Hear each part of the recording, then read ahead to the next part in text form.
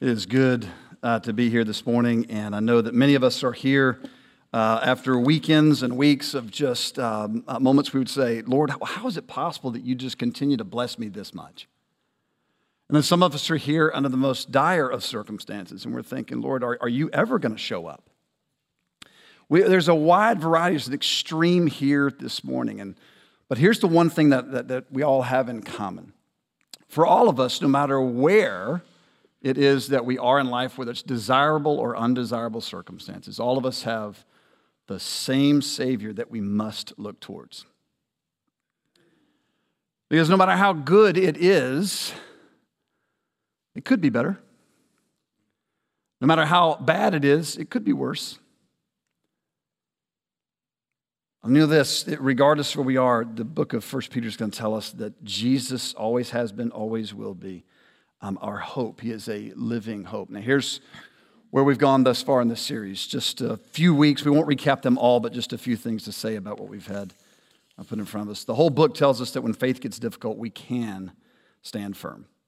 It's not a guarantee we will, but we can. We have that opportunity. It tells us that a living hope is an active hope. It is not passive. It is a pursuit of the person of Christ. It tells us also that Jesus will not stop building his church. Now, here's where we're going to go today. Now, keep in mind, 2 weeks ago, we said there's this section right here in 1 Peter that is devoted toward what does it look like for us as a people to live out submission when it is that we have some challenging circumstances. Now, today, I'm going to just quote another theologian who I think said it very well. Another male pastor said this. Today, a dude talking about wives submitting to their husbands. What could go wrong? I have every confidence that somebody here today is going to have some level of offense. And I am not trying. I just know that the day and age in which we live in is a different day and age.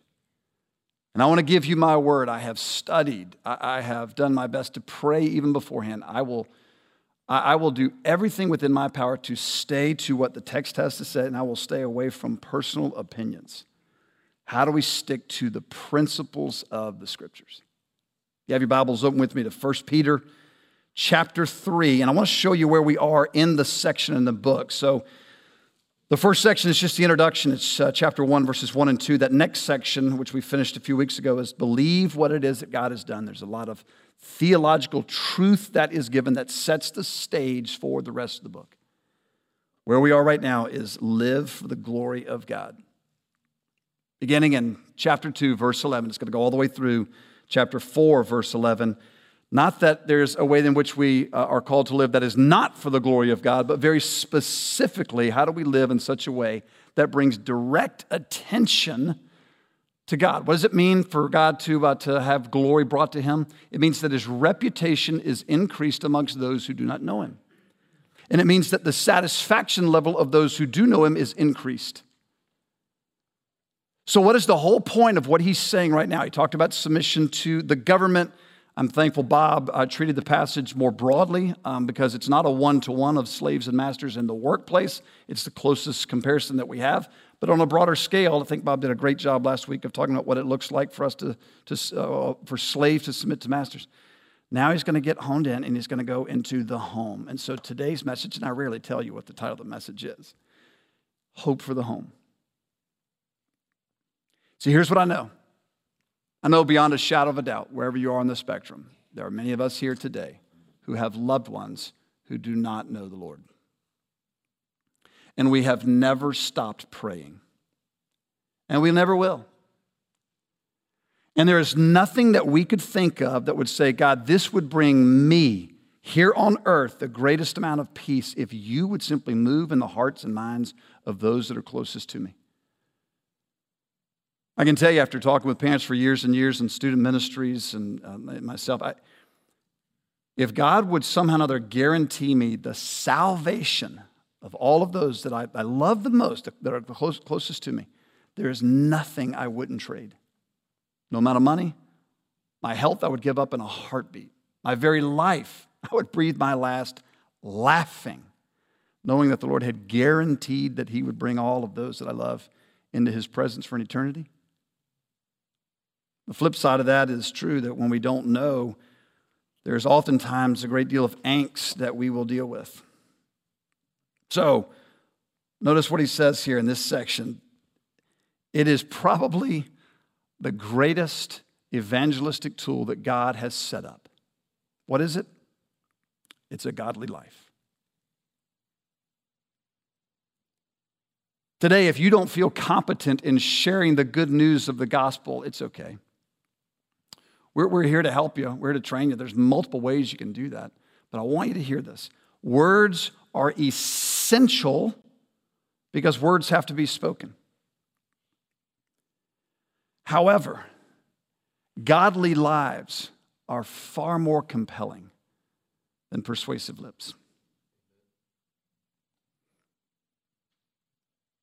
You may not have a tongue that has been gifted to be able to say. In fact, sometimes you may think, this thing just gets in the way a lot. I get tongue-tied. I can't. You may not have persuasive words in front of people. Do not sweat it. A godly life is far more compelling than persuasive lips.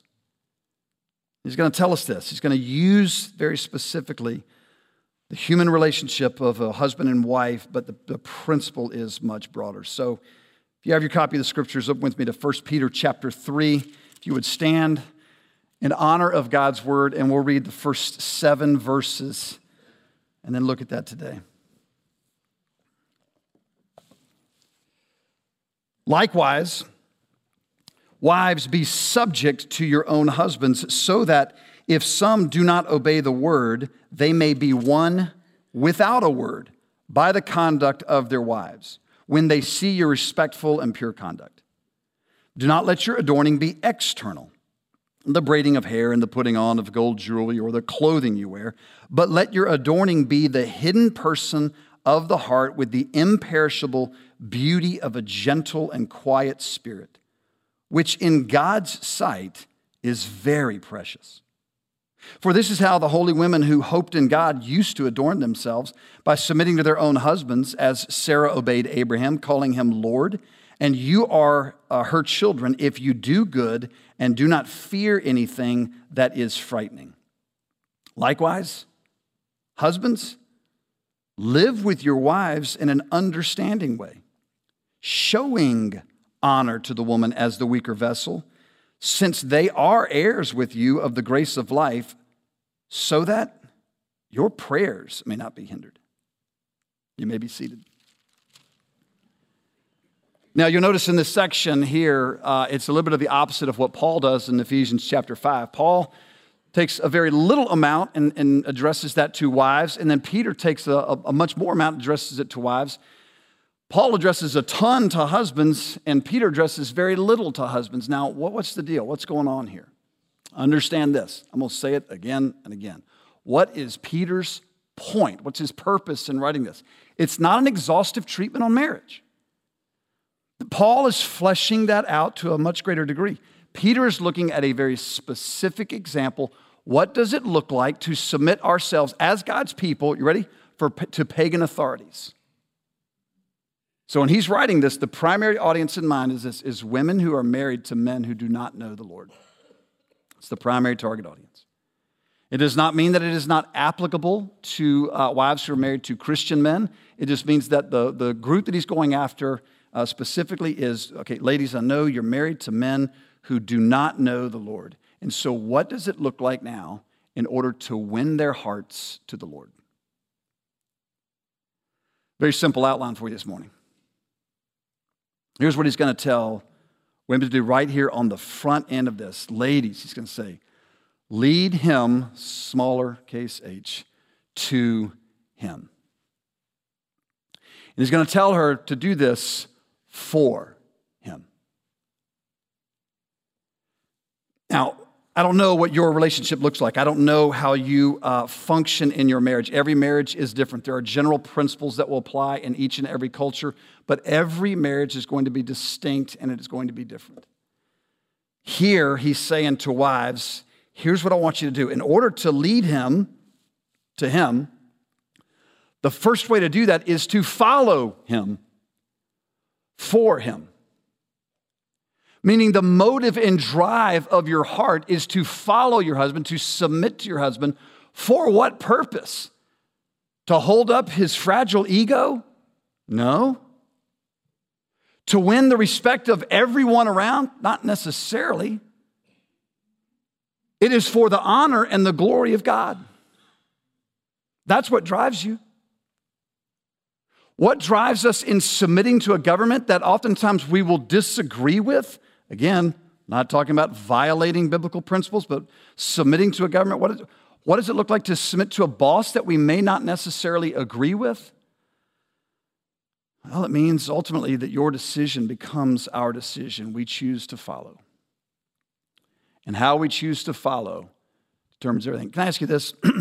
Again, although it's not a one-to-one, but looking back at last week, let's say you were to have some sort of friction with your boss, some sort of interaction with your boss that may cause some level of angst and pain and struggle, etc.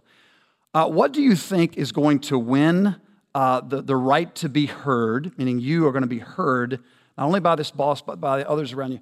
What do you think is going to more effectively do that?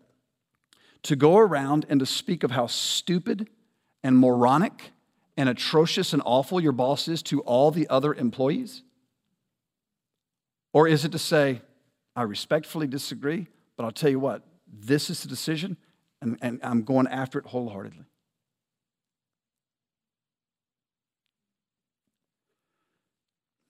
When I was a high school quarterback on a team that handed the ball off a lot, coach just didn't trust my arm, and with good reason. I had a terrible arm.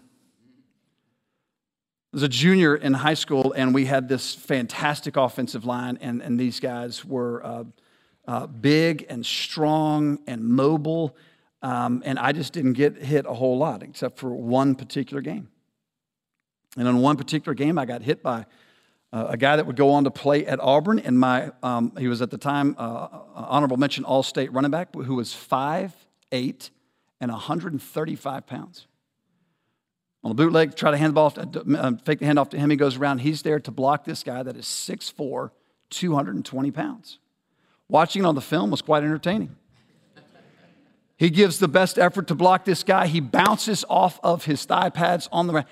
Guy just doesn't even slow down as he comes towards me. I hit my tight end going on the tight end drag across the field, and he picks me up perfectly, face mask into the chest, picks me up along with his 6'4" height. You see this. It's like I was jumping. I got vertical. It was really cool.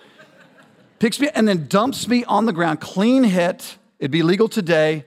I mean, that's because a bunch of wimps today. Just kidding.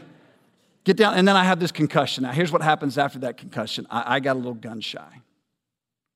And so there was a particular game we had coming up in which it is so clear the play that we need to call. It's obvious. The play we need to call is just a halfback right over the tackle. All we needed was a yard. Coach calls the same play that I got my concussion on. And guess what kind of an end they have over here? And guess who's still the same running back? And in my head, there's no way I'm running this play. And so Coach and I have a little dialogue right there on the sidelines. He says, that's the play, run it. I go to the huddle. And by the way, all the guys know the play that we need to run as well. Everybody. So I say, here's the play. And the guys go, oh. And here's what I did as the leader. I said, I know. This play's never going to work. This is what Coach wants. So let's run it. Now, did I technically submit and do the play? Yeah. But it misses the heart of what Peter is talking about. Because you know what the word that he uses here is? It is a word that would have blown the minds off of everybody listening. And they would have thought, oh my goodness, Peter is a liberal, along with that other liberal Paul who's writing about the way that we relate to one another. He is giving women a choice. Because the term that he uses means it's a voluntary, willing submission. You choose. You don't have to. Nowhere will you ever find in the scriptures where the husband is commanded to make the wife submit. In fact, you'll find the opposite over and over and over again. The exact opposite. What I chose to do was to go and say, yeah, I'll run the play, but I'm really not going to honor the coach in this. Now, how much respect do you think that won over those guys? I'll spare you the whole story, but the very next year, my senior year, praise God, I'd actually matured a tad bit. And almost the identical situation occurs. I'm in there, and Coach and I had a dialogue on the sidelines. This is the play, run it. I go out and say, guys, this is the play. No. They're thinking that we're going to run, and here's what we're going to run, and it's going to work like a charm. The guys in the huddle, all right. Now, it didn't work like a charm.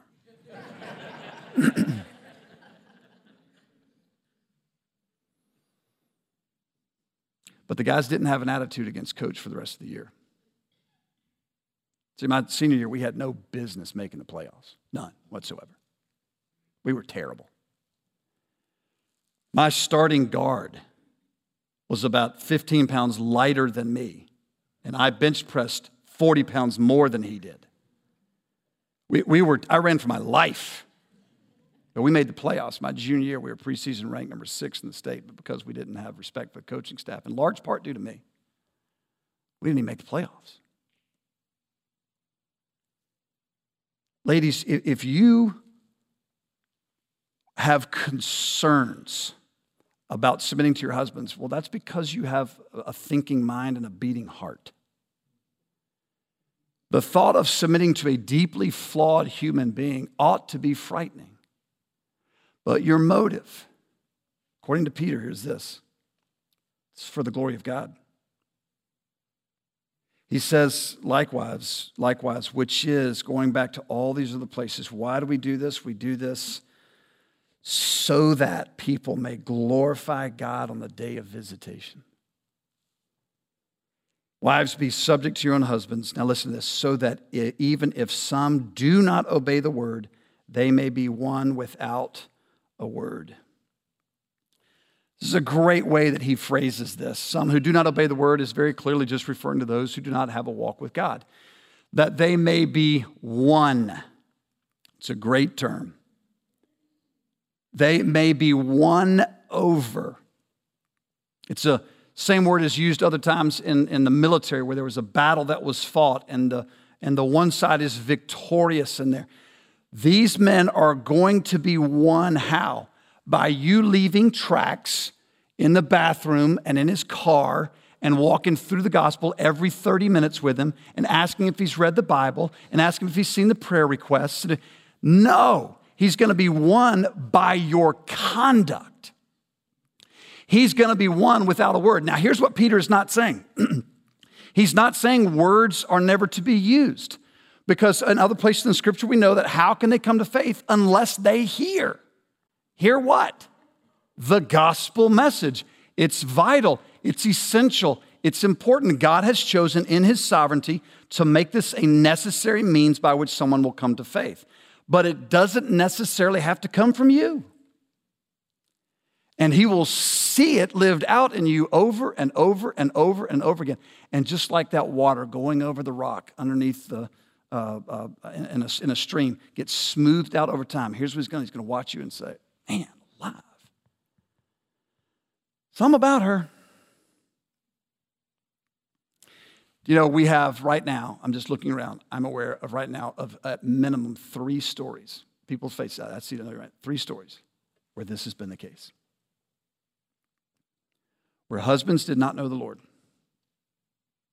And yet these wives faithfully prayed for, faithfully followed, faithfully trusted. And over time, each of these husbands will tell you what made the difference. It was just watching her. Just how she responded. They may be won without a word by the conduct of their wives when they see your respectful and pure conduct. Yes, this does have a moral tone to it in terms of purity. That it means that she would be faithful to her husband. Of course, that's implied there, but it's not limited to that. Your respectful conduct is simply in the way that you choose to voluntarily and willingly follow him. Does it mean that you always and only must follow even when he chooses to lead you into sin? Of course not. If he chooses to lead you to a place where it's going to violate a command of the Scriptures, you are not required to follow.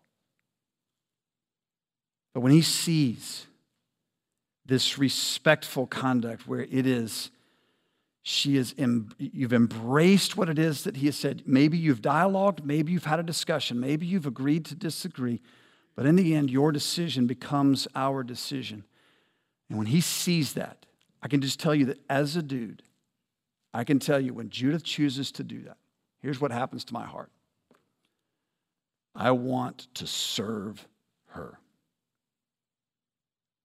When she puts herself in that kind of a position that says, I'll follow you. Even though I disagree with you, I'll follow you. What goes on in here is I want to get even further up underneath her, and I want to lift her. That's the desire. And I'm not saying my flesh always lets that happen, but I'm saying that's what gets stirred.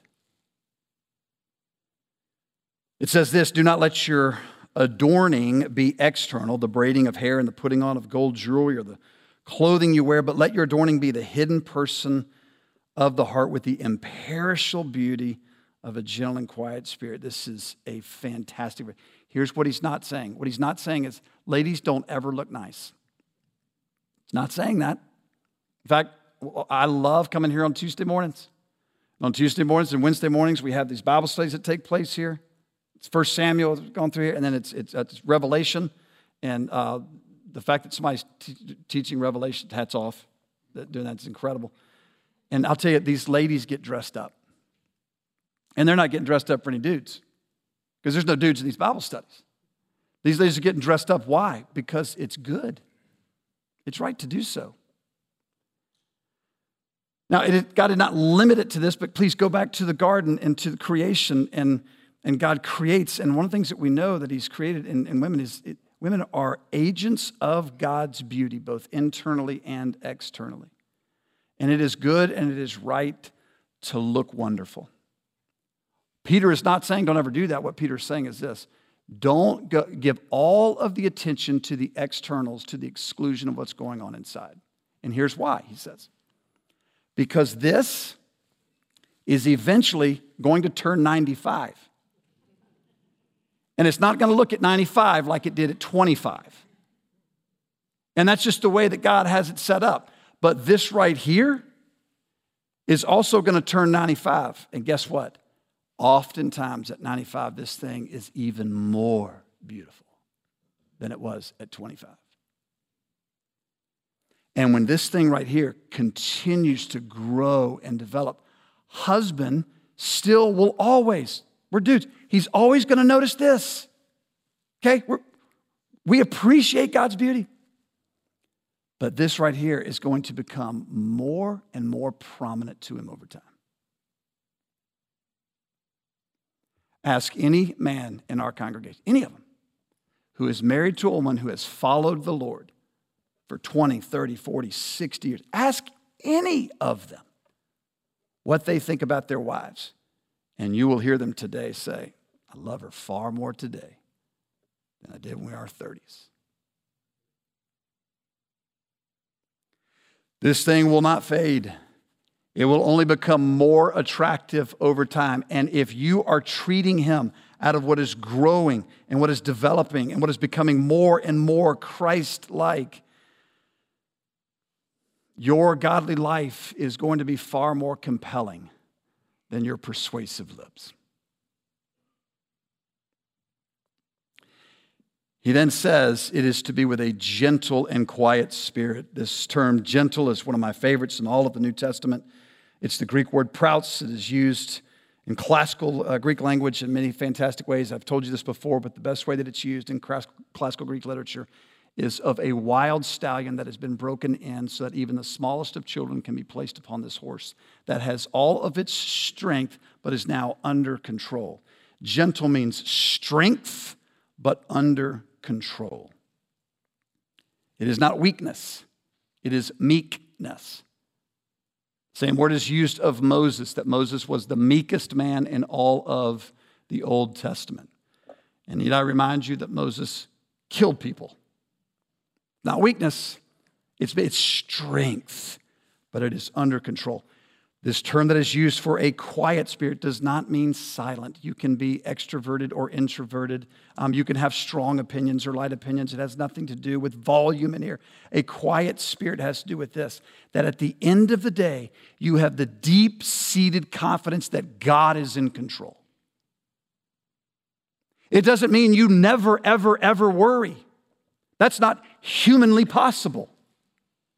It means that when you see yourself going down that road of worrying, of giving in, you choose to go to the person of God and say, oh, God, help. And the peace of God, which transcends all understanding, will guard your hearts and minds in Christ Jesus.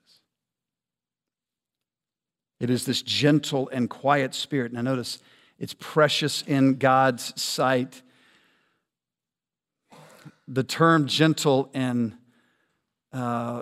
quiet, Jesus uses a similar expression of himself. He uses the exact same term, gentle, in Matthew chapter 11. And he uses the term humble of heart, which in many ways has a similar concept to it. When he says this is precious in God's sight, I don't think he's making any mistakes about it. He's already told us that Jesus is precious in God's sight. And he's saying here, ladies, by the way, you have an opportunity to put on display to your husbands Jesus. So Jesus, being equal with the Father in value, substance, and glory, different in role and function, decided that he would voluntarily, willingly submit himself to the Father's will. And it's at the name of Jesus that every other name pales in comparison. At the name of Jesus, every knee will bow and every tongue will confess. It is, people know who God is because of Jesus. So ladies, you have the opportunity to put on display Jesus to your husband and to a watching world. And that's why you choose to follow. You don't choose to follow because he's smarter. He's probably not. You don't choose to follow because he has more character. He probably doesn't. You don't choose to follow because, and list any other things. Choose to follow because you trust God so deeply that you're willing to do what may seem crazy. So follow him for him, but then lead him to him. I wish I had time to consider some of the parallels that we might think of as Paul makes the comparison that we are the bride of Christ, the church. I wonder what it would look like in society as a whole if we chose to function like this as well. What might the world see, those who do not yet know God, in our lives of choosing to submit? Now, just a few verses to husbands, but I will tell you, one of the most frightening passages in all of Scripture comes to me right here. Likewise, husbands. Likewise refers to the same thing that it does to wives here, meaning for the glory of God. Likewise, husbands, live with your wives in an understanding way, showing honor to the woman as the weaker vessel. Live with your wives means just that. Be with your wife. So be physically present on a consistent and ongoing basis. It does not mean that you don't travel. It does not mean that you don't go to work. It just means that you physically come back into the presence of your spouse and you stay there. You live together. Once again, are there plenty of husbands that fulfill this technically? Yeah. But then what did he go on to say? In an understanding way. Now, what does understanding mean? Well, that which comes most naturally to all men. It means that you understand the psyche and the emotion and the depth of your wife's heart. Easy. Now, again, when Peter is writing this, the original audience that is hearing this is saying, are you serious? Because women in this particular culture were more like property than they were like people. And women were it was expected, it was a cultural norm that they would give up everything in order to just be associated with the man. They are the hood ornament. They are there for his pleasure, support, etc., all of that. Peter and Paul come along and they start talking about how wives now are separate people, individuals with souls, human beings capable of doing the same things that men do. Again, when our modern day culture reads this, they tend to say things like, oh, Paul, that Neanderthal, Peter, they were so liberal, so progressive for their day and age. But it had nothing to do with politics. It had everything to do with saying, what does God think? And what was God's design? So husbands, live with your wives in an understanding way, meaning this. You ready? It is your job, husband, to initiate getting to know your wife. You ask questions. You probe. You listen. You discover. You learn.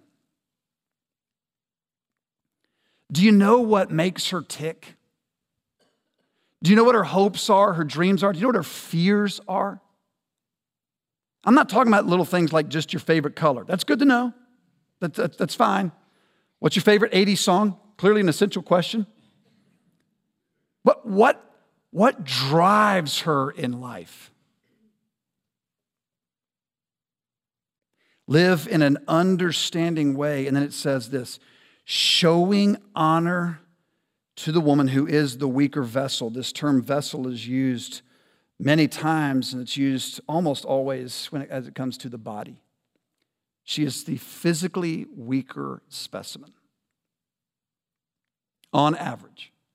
Not true in every marriage, not true in every situation. Please do not hear me say women have no strength at all. I'm not saying that. I'm saying when you compare the average dude and the average woman, that there is, the male body is built with more power and more strength. Now, please don't send me letters.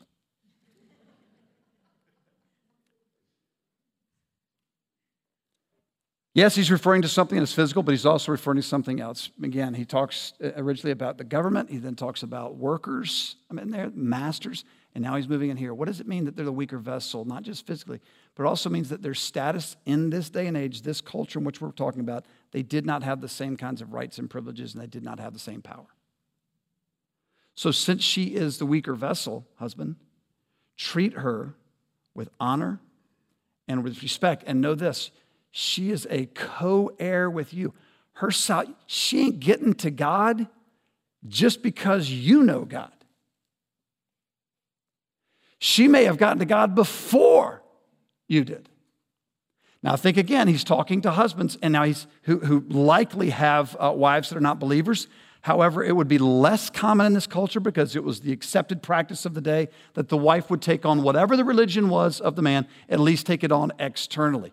But I think he's writing here about what about those wives who are just there with lip service, that they're just there saying, yeah, this is what coach wants. But what do you do with them? How do you lead her to him? Well, you treat her with honor and respect, and you get to know her, and you understand that she is an heir with you in the grace of life. You treat her like Christ treats people. Now, look, this is where he closes.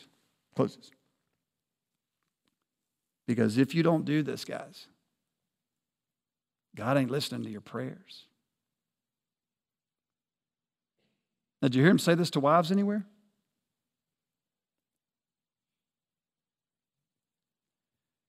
Hey, guys, you want to fall down on your job?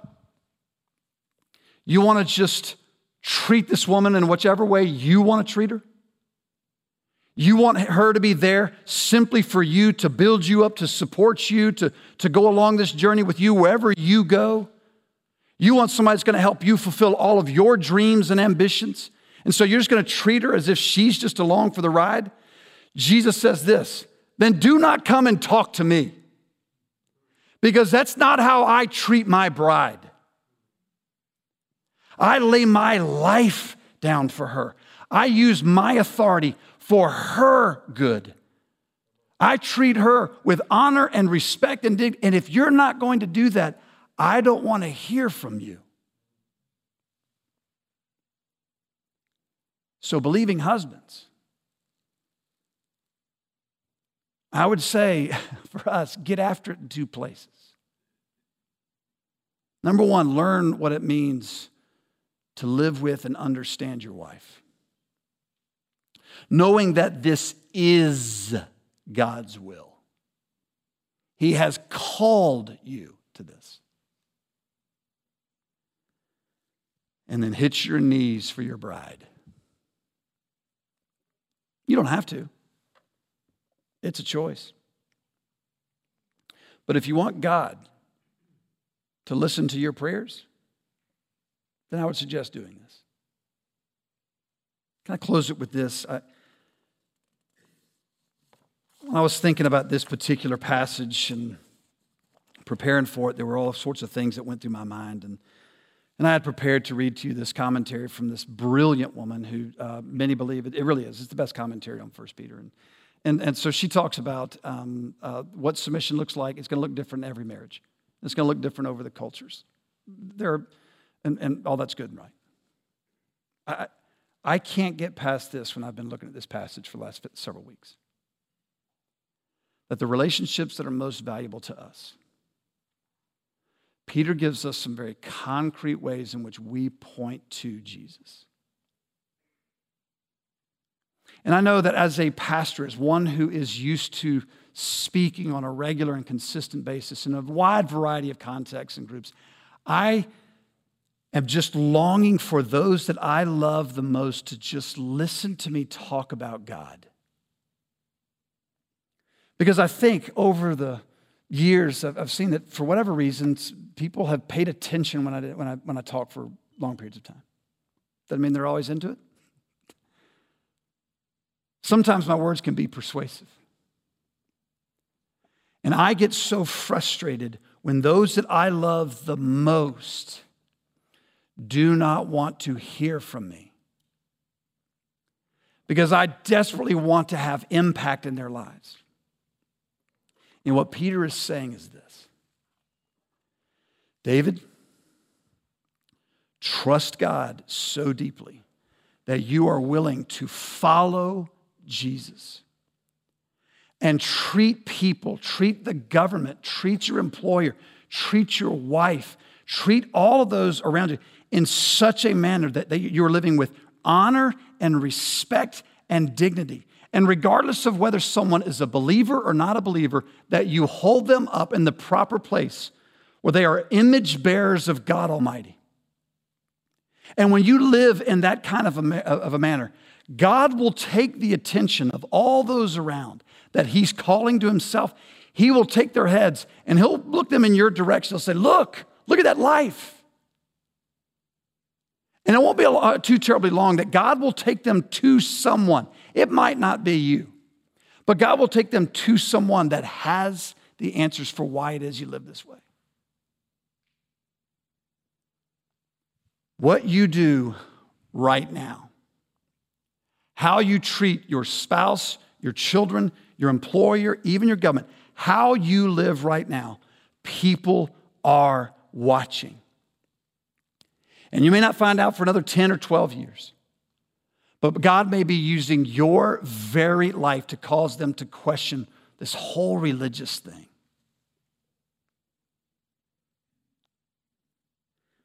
I challenge all of us to trust God so deeply that we are willing to, first and foremost, hit our knees.